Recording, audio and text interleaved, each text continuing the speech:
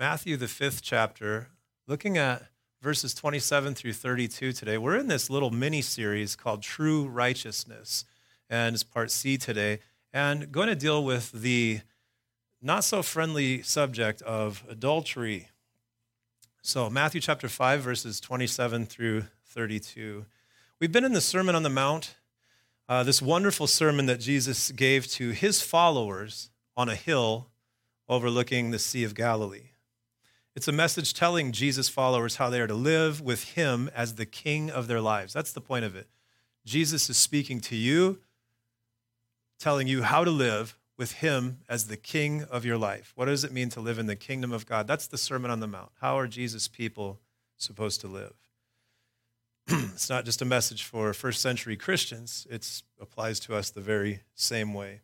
It began with the sort of attitudes that we as believers with Jesus as king of our lives are to have. Does anybody remember what that section's called? It kind of sounds like the word attitudes. Beatitudes, good job, all right. And then what's a way that we can kind of understand that? How can we break that word up and kind of get an understanding of what it means? Anybody know? Yeah, the Beatitudes. These are attitudes like you should be. Yeah, it's a simple way to understand it.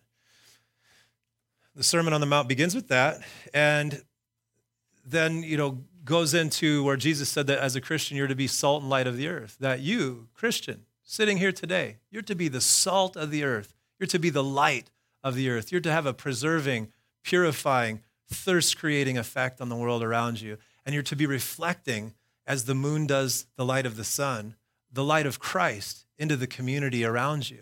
You say, that's exciting. I love being, called to do this by Jesus Christ. What a meaning, what a purpose to life. Then he goes on after that and describes, he starts to get into like the correct understanding of the Old Testament. Remember we talked about in Jesus' day, they thought he was down on the law of Moses, right? And so he says, I didn't come to be down on the law of Moses or destroy the law. I came to fulfill the law in every aspect. And we talked about last week how the scribes and the Pharisees, really the religious rulers of the day, they had some false interpretations of the law of Moses, which Jesus didn't always adhere to, so then they called him a blasphemer. But we talked about last week how the interpretations of the scribes and Pharisees, they actually relaxed the commandments of God, right? Last week we began this section where he's dealing with some of these false interpretations that they had of the law, and he picks out some hot button issues, and Jesus then gives the correct interpretation of these laws. The scribes and the Pharisees, they had a way of interpreting God's law that lessened essentially what God was trying to say, right? They had this sort of interpretation where it was like man could keep this stuff, right? Like man could do this, the Old Testament. We know about the 10 Commandments, but they took 613 commandments out of the Old Testament. And then they had all the traditions of the rabbis on top of that. But what they taught was that man could do this, at least externally, right? And it's sort of lessening God's commands because God's commands don't just deal with the external, right? The law doesn't deal with just what's going on the outside. The law deals with what's going on in the attitudes of your heart. And that's what we saw last time. For instance, they taught the law of murder in this way. They said, hey, so long as you've never unjustly killed somebody, done the action, then you're not guilty of murder. But what Jesus says is, you've heard it said that, you shall not murder, but I tell you that anybody that's angry with his brother, he's committed murder with them in his heart. So scribes and Pharisees' interpretation was, I'm righteous. I can check the box that says, thou shalt not murder. I've never done it. And you say, well, but you're not righteous. And they say, well, no, I am. I've never killed anybody. And they say, then you would say, but have you been angry with your brother in your heart? Oh, yeah. Have you called him an idiot? Remember that? That's what he got into. Anybody that calls his brother an idiot or raka or says that he's worthless will be in judgment of, in danger of the hellfire, right? And then so at that point, God's law interpreted correctly, every one of us in here is guilty, right? Every human on the planet, the law shall stop the mouth of the proud, the Bible says. Every person is guilty of breaking God's commands.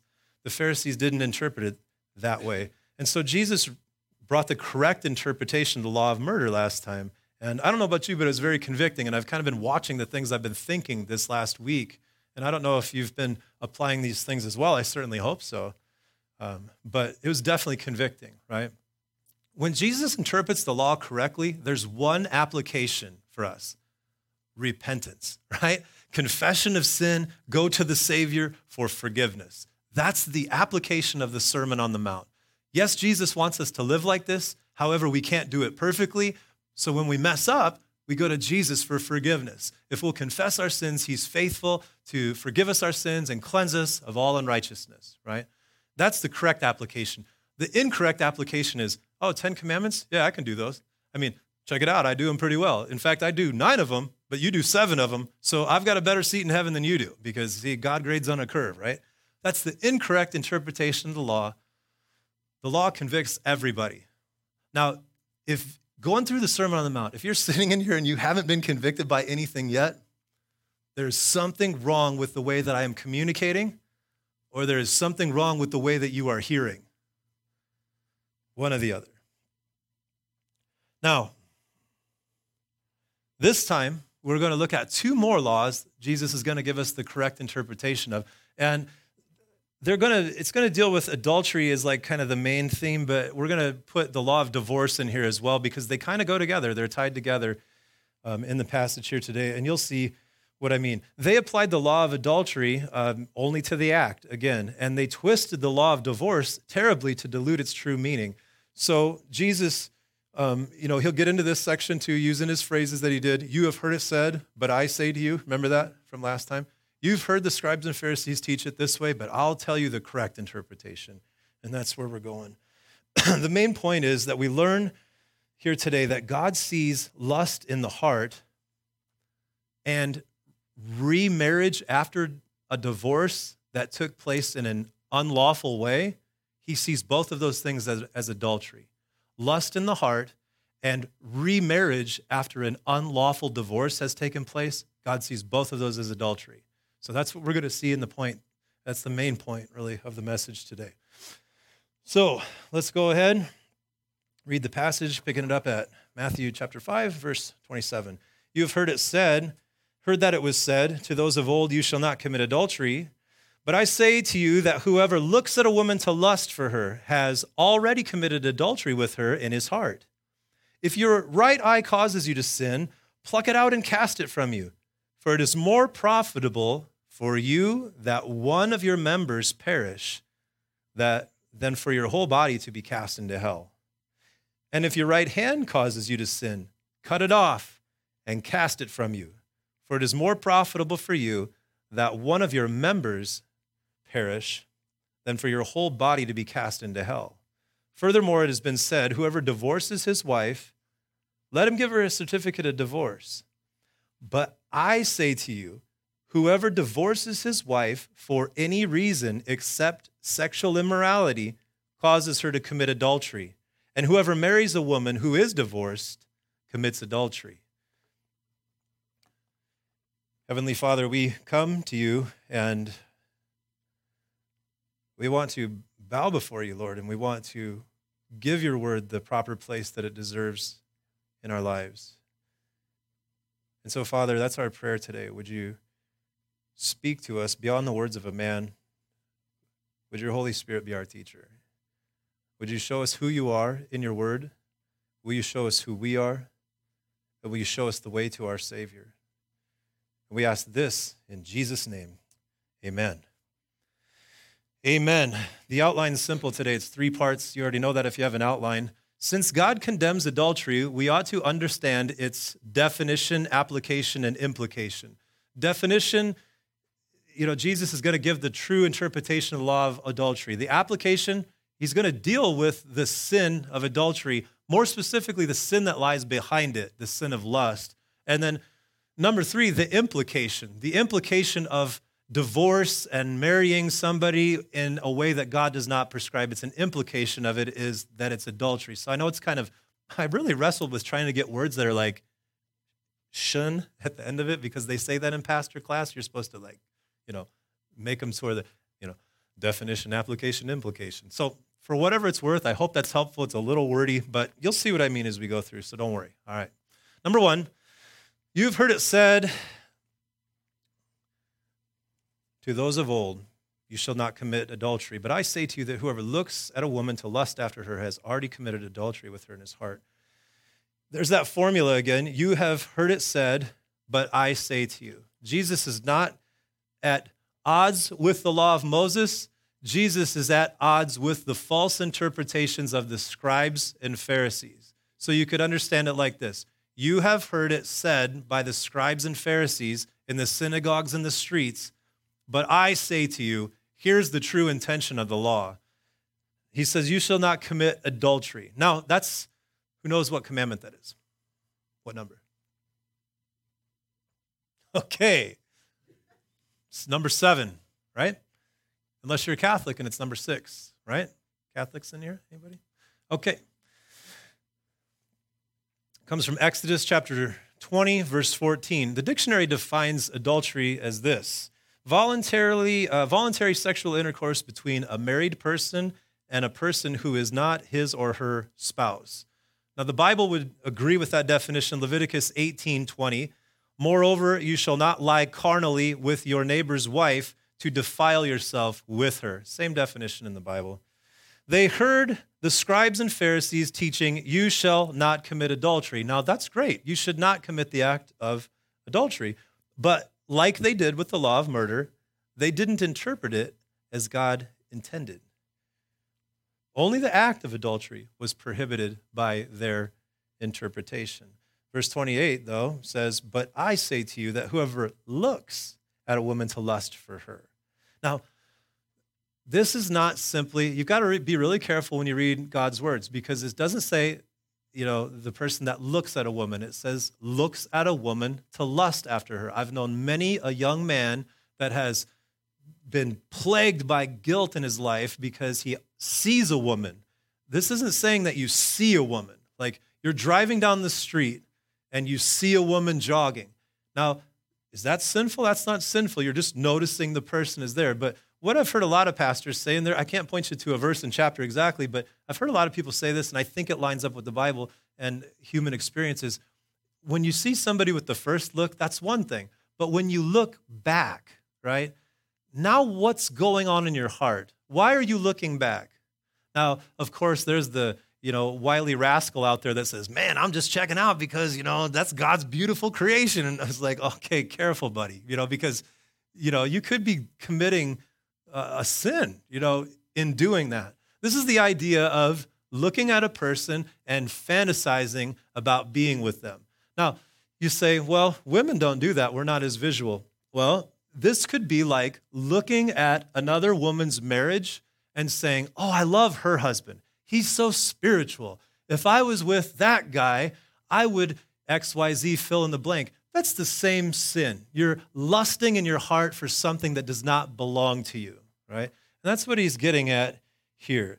Now, I want to be clear that, of course, the act of adultery is worse by man's standards, right? There's definitely worse consequences for committing the act than there are just for having the thought. But make no mistake about it, God sees it as the same sin, right? Because the only thing that's holding you back from doing it, if it's going on in your heart, is just maybe you don't want to get caught, whatever else. But God is not a God that's far removed from your life. He's so interested in what's going on in your heart, And so he looks at this as, if you're fantasizing, if you're lusting, that's the same, sin. Same thing as we talked about with anger and murder. Now, these are tough commands. I want to put this out there right away. A lot of people are guilty, and the last thing you want to come away from here with today is shame. What you do want to come away with today is you want a new, fresh appreciation for the grace of Christ, and you want to go to your Savior, and you want to receive forgiveness from Him, right? That's where the Sermon on the Mount points all of us, right? The word lust is an interesting word. We know the Bible's written in Koine Greek, translated into English, and the word translated lust is the word epithumeo, and it's a compound word. You ever heard of the epidermal layer on your skin? What does that mean? It's like on the top. Yeah. Epi means upon in the Greek. It's a preposition that means upon. It's also used when we're talking about the baptism of the Holy Spirit, that he will come upon you. So we have epi thumeo, and that's a desire. So it's over desire. Easy to understand that. Now, the Greek word epithumeo, it just means a really strong over desire, and it doesn't necessarily mean for something bad. This can be for anything. You can over desire good things. Food's a good thing. You can over desire food, right? That's the word here that's being used. It means an over desire. Now, talking about the sin of adultery here, maybe you're like, well, I'm single, I'm not married, so I can't commit the sin of adultery, so I can look at everybody all as I want. Well, by this same logic here, then that would be the sin of fornication, right? That would be the sin of fornication. If you're lusting out for people and you're single, it's adultery. If you're married, you're thinking about somebody else's wife rather than your own. But if you're single and you're thinking about having sex and you're visualizing it and you're lusting after it and you over desire it, then you're in the area, you're probably sinning at that point, according to what Jesus is saying here. Now, it says that he has already committed adultery with her in his heart. So this interpretation of the seventh commandment goes further than the ones of the scribes and the Pharisees, right? Because there are plenty of people that look but don't touch. Hey, you can look but don't touch, man. Like that kind of attitude, right? Well, Jesus says that's not going to fly in the kingdom of God, because God sees the heart, right? It is simple. The act is wrong, and therefore the desire to do the act is wrong too. Now, I have to make a point here that's really important. There's a difference between having a thought and thinking about something, right? There's a difference. Thoughts come into your mind. The enemy can put thoughts into your mind.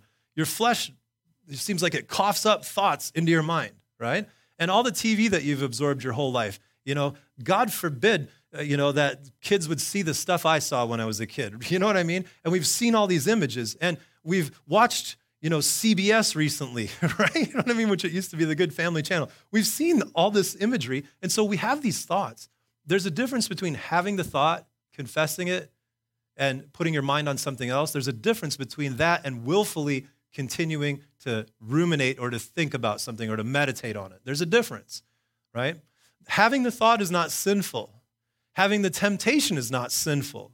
You guys need to hear this, especially young people. This might be helpful for you. Having the temptation is not sinful. It's what you do with the temptation that determines whether you're going to sin or not. Jesus was tempted in all points, yet without sin, right? So if Jesus was tempted, yet without sin, that means that you can be tempted, yet without sin, right? It's important to understand that you'll destroy yourself if you think every thought that you have is sinful. I mean, good gravy, you need to get a brush and stick it in one side of your ear and be like, I got to clean my brain out. Oh my gosh, because you live in this sex-crazed, American 21st century digital boy world. And that's the reality of it. So there's a difference between thinking about something and then having a thought.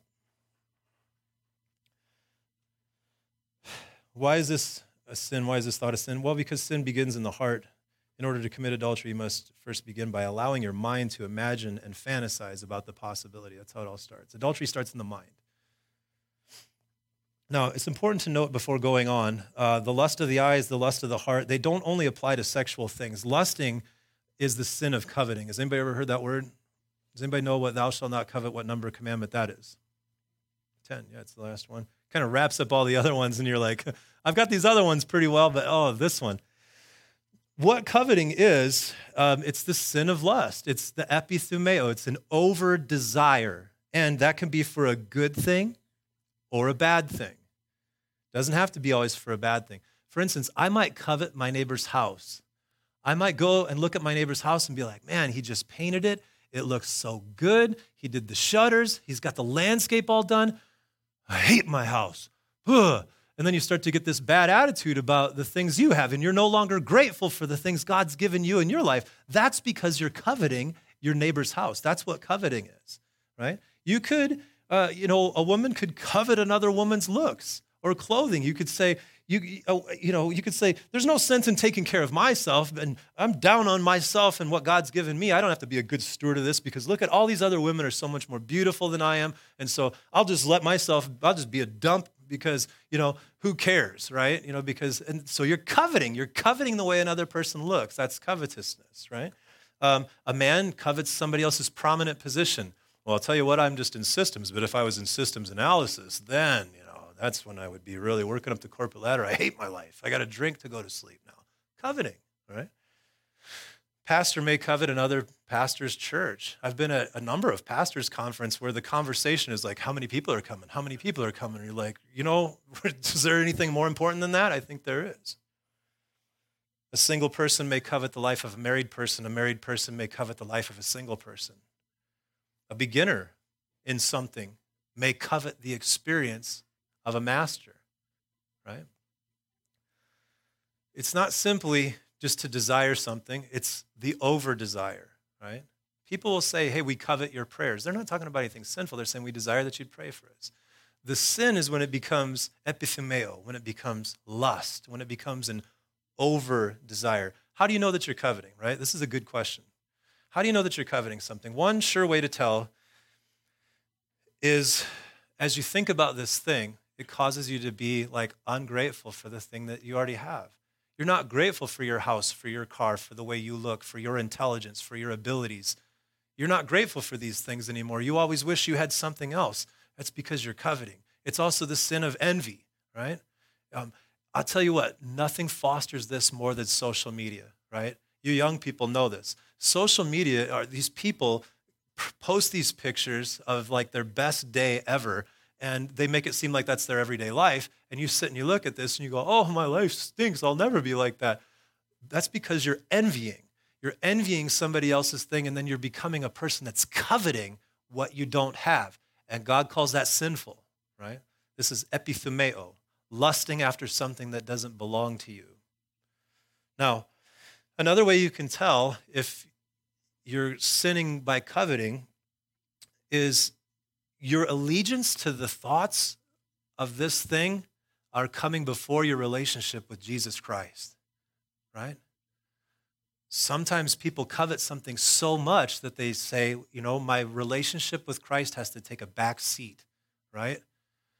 I can't tell you in my short time, 9 years as a pastor, how many times I've seen young men take a dive, and women, take a dive with their walk with Jesus because they coveted a romantic relationship. They're so lonely, and they so couldn't deal with it. They so badly wanted to be with somebody that they were willing to date somebody that they were unequally yoked with them. They're not a Christian. They get this whole idea that I'm going to flirt to convert, right? You ever heard that one? Don't flirt to convert. It means when you're going to go out and date somebody, if they're not a solid Christian that's further down the road than you are, you need to be very careful. You're not going to get some pagan and turn him into a Christian because you're so awesome. It's making for problems, But I've seen so many people, this is the number, I'll give you the two things where people take a dive over in my time as a pastor. Opposite sex and work. Work. Oh, it's interesting. I just got born again and I'm filled with the Spirit. I want to serve Jesus, but next week I got promoted at work and I have to work on Sunday. Oh, I know God's providing for me. He must want me to have everything, right? God's providing. He did this, right? So he'll be okay with me not being part of a fellowship. Are you sure? You sure it's not a test to see where your heart's at? The two biggest things that I've ever seen people take a dive for, opposite sex and money and work. Those two things. Now, so that's how you know that if you're coveting. Those are just two ways. You're discontent with your life, right? You're not content with what God has given you or not given you. And the allegiance to the thoughts of this thing are superseding your allegiance to Jesus Christ. Those are two things that show that your heart's not in a good place. And most likely, you're not experiencing the joy of the Lord either. And so it's a bad thing, right? In fact, if you read the Old Testament, it's kind of interesting. God calls Israel adulterers so many times, doesn't he? He calls them harlots. Why? Because their hearts were, Israel, God did all this miracle stuff, took them out of Egypt, did all this, the Red Sea pillar.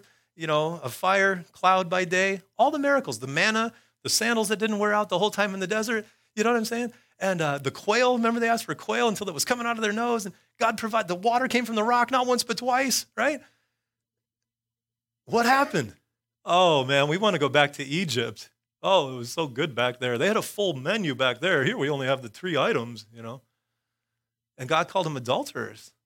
He says, you know what? You're like my bride.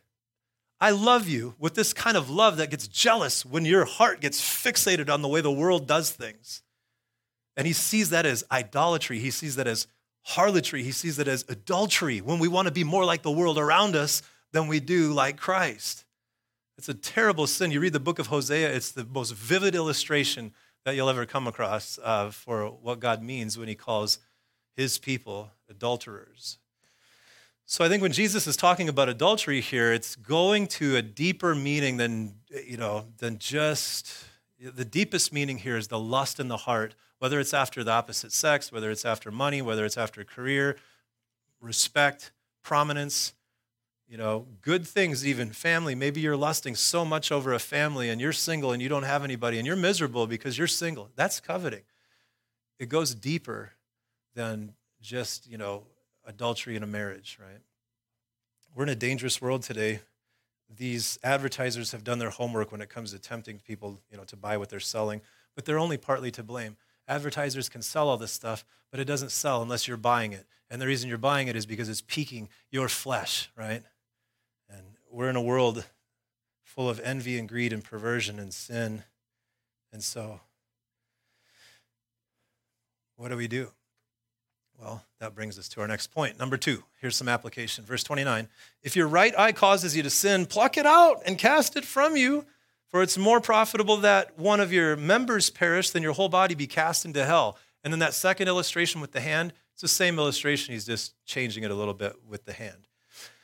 Now, this is not to be taken literally. I'll tell you, a few years ago, I was on MySpace. You guys remember that? I was on MySpace. And met these friends in Africa, and this one dude, the Christian guys, and we were fellowshipping online, I thought, and this one dude was just nuts. He was like critiquing everything I was posting and stuff, and super legal about his relationship with the Lord. Well, his friend he messages me privately, and he says, "You got to watch out for this guy. He castrated himself based on this passage, if your hand causes you to sin, well, if your male organ, if that's the problem in your life, cut it off." And he did. And he's not the first person. I've actually researched this a little bit, and a lot of people have plucked out their eyes, cut off their hands, and castrated themselves. So you have to understand, Jesus is using what's called hyperbole here. He's using language to describe. Now, but don't let that diminish the seriousness of what he's saying. How do we know he's using hyperbole? Well, if you cut your right eye out, don't you have your left eye? You could still sin with that one, couldn't you? But if you didn't have any eyes, I'll tell you what, you could still sin. I know a pastor, and one of his best friends is blind, and he says, the hardest sin that I deal with is lust. Well, how can that be without any eyes? Because lust is in the heart, right? Same thing with the hand. You could have, neither hands, and you could still covet somebody else's stuff, although your hand can't go over and steal it, So what he's saying here is something drastic has to be done. If you're a follower of Jesus Christ, if you value your relationship with Christ and you want to follow and please Jesus, then something drastic has to be done about the sin in our lives. When he says right hand, in that culture, in that day and age, the right was like the better one. It was the stronger one. Like most people write with their right hand. If you lost your right hand, that's a great cost. So Jesus is saying, take something of great cost and do something drastic, right?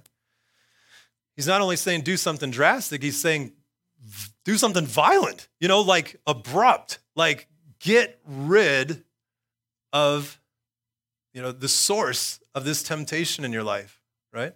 Now, of course, it doesn't address the heart, but you have to think about this. If you have eyes and hands and these physical senses that live in this physical world, you have these things that, temptation can come in through these things, right? So Jesus is telling us that we need to deal with this drastically. You know, it's a big responsibility having eyes. It's a big responsibility having ears.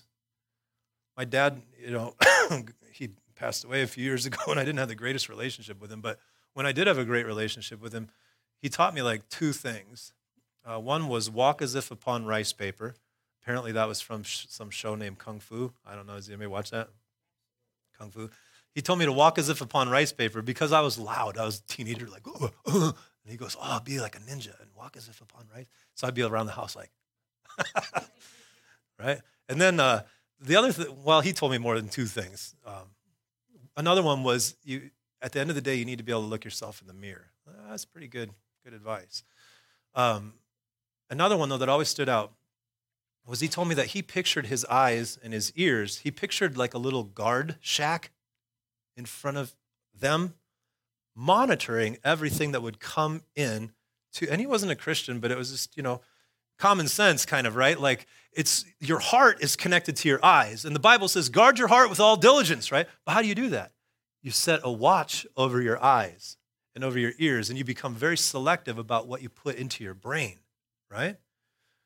Because just like in the computer programming world, you program a bunch of garbage code, garbage in, garbage out, right? If you put junk in your system, you're marring the temple, right? You put a bunch, somebody's like, I got an anger problem. Well, what do you do? Well, I watch UFC all the time. What? I mean, I'm not saying UFC is evil, nothing like that. I'm not saying, but if you're putting images of people pummeling people to death almost in your mind, it's just sport, bro. Well, there's a part of your brain that doesn't associate whether it's just sport or not. It only sees the image of violence. That's all it sees. It's like a primal part of us, right? And you're feeding it. And the Bible says God will not be mocked. That which a man sows, he will what? Reap, right? So you're putting this stuff in, you're programming it, and you wonder why you still have an anger problem. You're wondering why you have a lust problem, because you're looking at images, of, things that you don't have that you want. I mean, dude, okay, I'm going to just move on here because we can talk about this all day. It's more profitable for you to be willing to cut something off in your life for the sake of your walk with Christ than it is to live a life separate from Christ. And that's what he's getting at mainly there. For the sake of your walk with Christ, are you willing to drastically cut off things in your life that are tempting you and leading you to sin? That's the question today. Are you willing, for the sake of your walk with Christ, are you willing to allow things to be cut off in your life? That's a question for all of us to think about.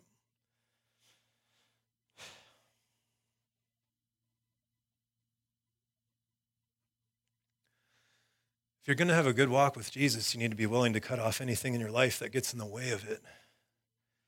Do you deal with sin drastically in your life, abruptly and seriously? Many Christians don't make it very far because they get born again, but they're not willing.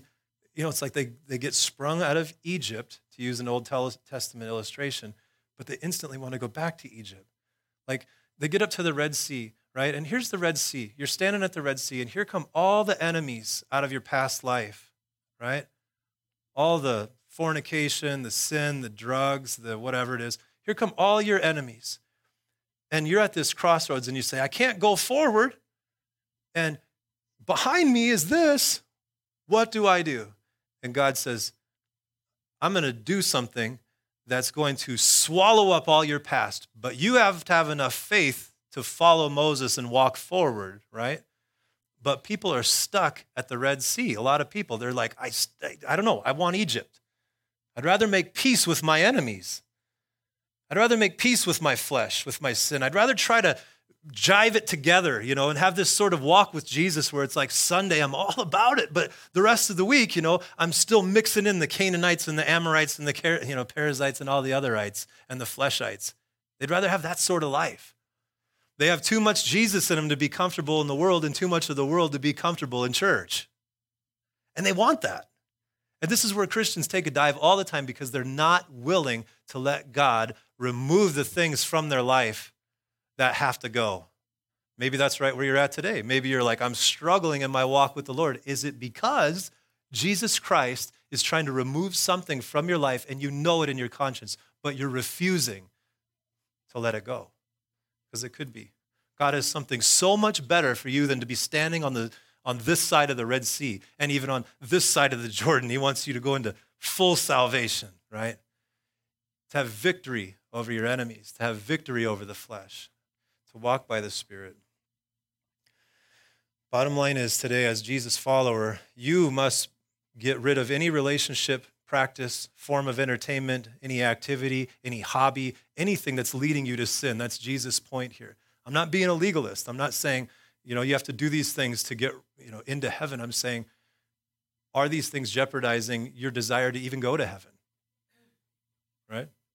I mean, think about that. There's a lot of people that want to go to heaven, but actually don't want Jesus. They don't want anything to do with what goes on in heaven. They just want what goes on earth. We need to be willing, like Jesus says, to cut it off, to allow it to be cut off, whatever that might be. And that's pretty painful. I remember a girl one time that I knew that was struggling with drugs. And this is a great testimony to the grace of the Lord, right? And she came to a point where her life was unmanageable and all that other language that they use in that one group. And then she gave her life to the Lord. And like a couple of days after, she's on her phone and drops it in the toilet on accident, And I'll tell you what, that phone filled with all those phone numbers of all those people that knew all about her in that old life, it was all gone, And she's like, God, what am I going to do? I'm like, dude, that is God. Like, that's the Red Sea. It's the red toilet, man. I mean, like, come on. God's helping you, take it for what? And she walked fine with the Lord for a couple of years and all of a sudden started getting those phone numbers again and back in the same exact position, not willing to let it be cut off. I'm not here to tell you, God says cut it off. I'm here to tell you, you are missing out on something glorious by trying to hold on to your past and adapt a little bit of Jesus in your life at the same time. You're missing out on what Jesus calls the abundant life. You're missing out on joy and contentment and fullness and purpose and meaning and optimism and hope, and all those good things I can make a list of. You're missing out on that. The Christians that are walking around doing cartwheels like, I love Jesus. There's a difference between the other ones. Oh, Christianity is so hard. It's hard because you're trying to hang on, right? Maybe your phone needs to go in the toilet. God has something better for you, though, so I hope you remember that. If you remember anything else, that God has something way better for you than you probably know. It just keeps getting better. I talked to a person the other day that just had their 65th birthday, and I was like, happy birthday, life's just getting better all the time, isn't it? And this person doesn't know Jesus, so they said, I don't know about that. But I'll tell you what, when you're following the Savior, when you're in close koinonia with Jesus Christ, it just keeps getting better. It just keeps getting better all the time, right? So we defined adultery, then zeroed in on the fact that lust in the heart is the sin that leads to adultery. We talked about how to deal with it. Then Jesus told us to deal with it drastically, abruptly, and seriously. Now finally, number 3, divorce and adultery. Here's an implication. Verse 32 ends with the word adultery. He says, if anybody divorces their wife or marries a woman that's been divorced, you commit adultery. Now, here's the reason in a nutshell, okay? God joined man and woman together. God created marriage. God created man and woman. God created marriage for man and woman. It's his design. It's his invention. And he says, what God joins together, let not man, what? Separate. Right. So God looks at a marriage. He created it. He put it together. And so therefore, if God invented marriage, if God put it together, then God can also set the parameters for what makes a legal divorce. And as far as I can tell, there are 2 things in the Bible that say that divorce is legitimately recognized by God. One is sexual immorality. Does anybody know what the other is? It's in the book of 1 Corinthians.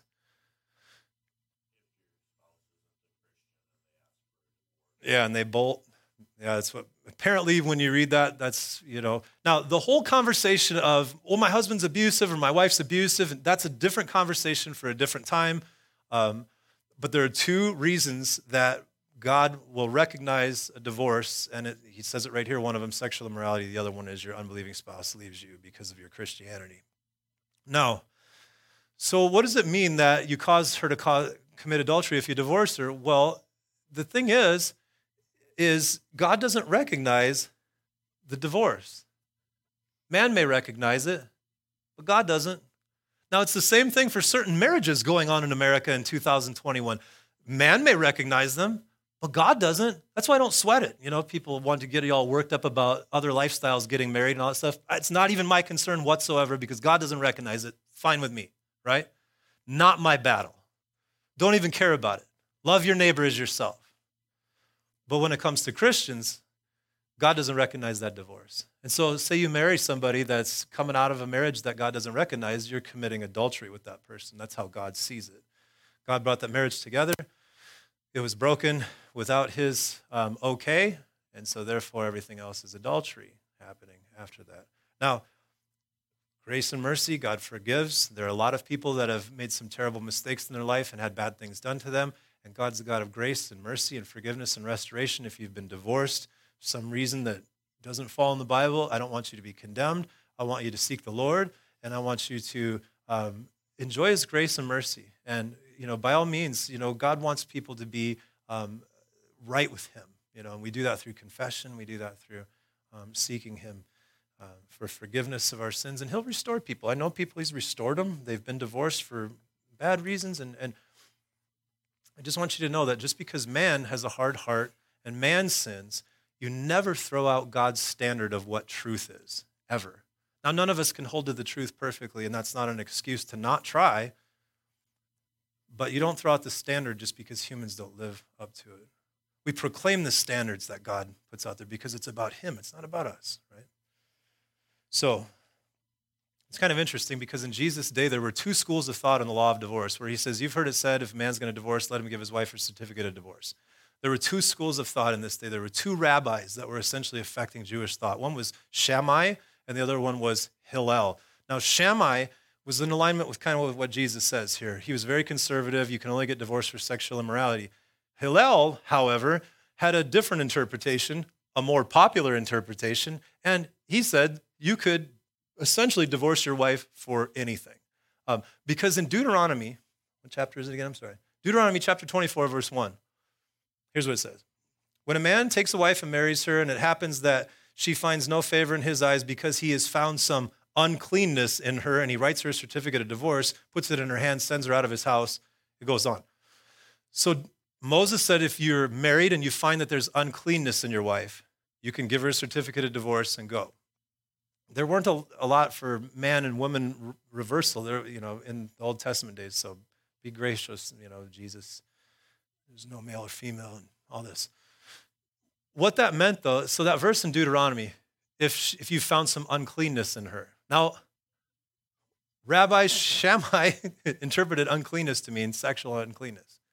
Hillel interpreted uncleanness as literally, truthfully, you could have burnt his breakfast. You could have put too much salt and pepper on his eggs. And that's it. Crazy, right? And you think, wow, that's a low standard for divorce. Is it lower than America's standard for divorce? Not at all. America, you can just fall out of love with somebody. It was never love in the first place if you could fall out of it, because it's a verb, it's an action. You can't fall out of love. You can only choose to love somebody, according to the Bible, right? But people say, I fell out of love with him, I divorced. We say, well, you sound like a follower of Rabbi Hillel.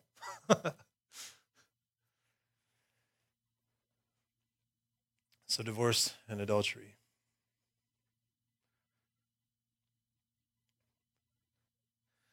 The reason God's so serious about marriage, and we'll kind of wrap up with this, is has anybody ever read Ephesians chapter 5?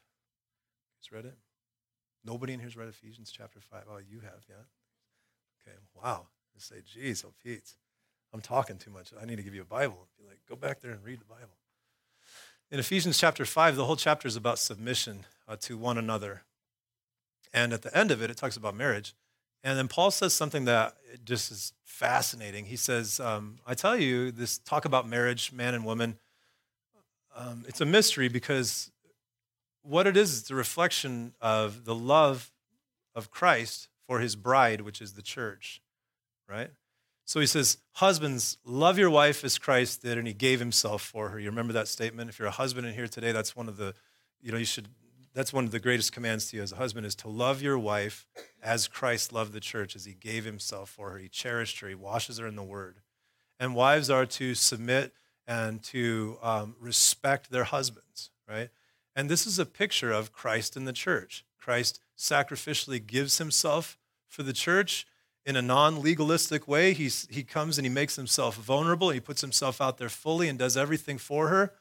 And then it is her place then to respond to that love willingly and to come to him and be submissive to his love.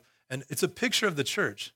Now, when God has this metaphor going through life, this typography we would call it, I guess, or this typology, he gets really upset when people screw it up, right? Remember why Moses couldn't get into the promised land? You were supposed to speak to the rock instead of striking the rock. He screws up the whole typology of it. Well, when you get divorced, you screw up the typology of the bride of Christ and Christ, in a sense, too. It's the meaning of marriage is to teach us to reflect what it looks like for the bride of Christ to be married to Christ, right? It's a picture of that. That's why marriage is just the most glorious relationship that a person can have. Nowhere in the Bible says that you become one flesh with your children, right? That's why in a marriage, the marriage always comes before the children, because if the marriage is rocky, it doesn't matter. The whole house is screwed up if the marriage isn't right. And when the marriage isn't right and the family isn't right, society falls apart. Right? And that's what destroyed the Roman Empire. And that's what's destroying the American Empire, right? Is this determination to destroy the family. You see, Jesus in this message, he talks about two ways to commit adultery, right? The lustful thoughts in the mind, that could be about anything, and also remarrying after an unlawful divorce. It all comes down to coveting and lusting in the heart, and that's really the main thing here today. Jesus says we need to deal with our temptations by taking drastic measures. We need to deal drastically with the lusts of the heart by asking Jesus to change our desires. And if you've walked with the Lord, he changes your desires. He will deal with the lusts of your heart. You say, man, I'm plagued with this. I'm young. I've got hormones going. Listen, God knows. You just keep praying and you keep seeking his grace, and you understand that there's no condemnation for anybody in Christ Jesus. There's only love and forgiveness.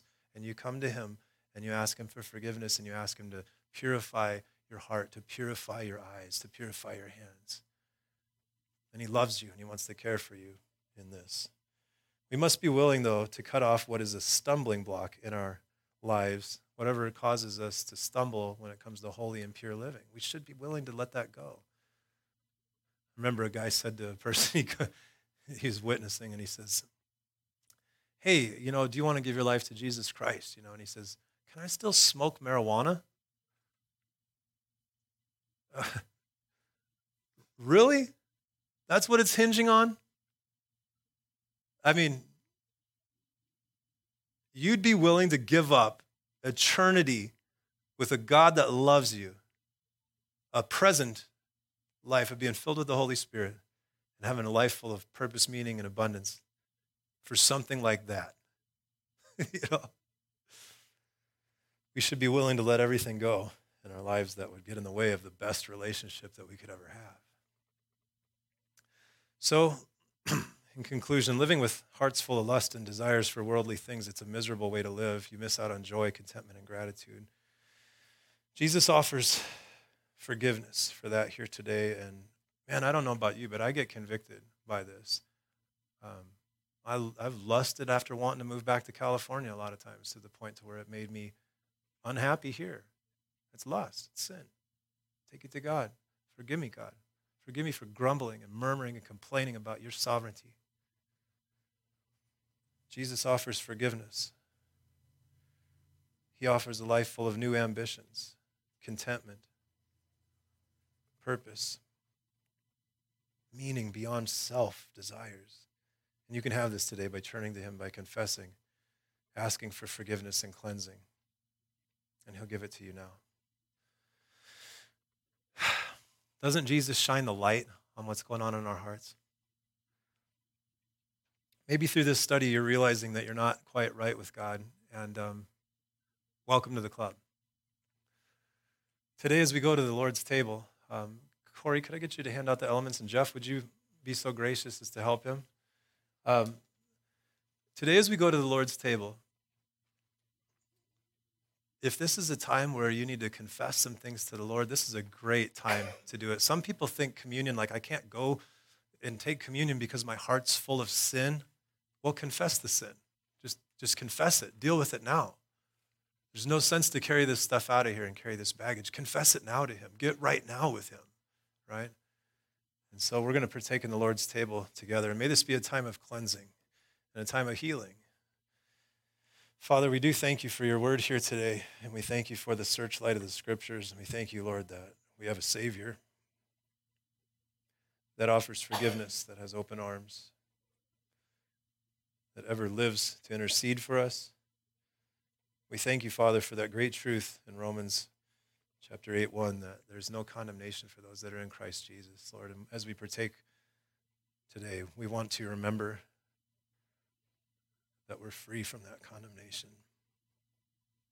Thank you, Lord Jesus, for this time and for speaking to us. In Jesus' name, amen.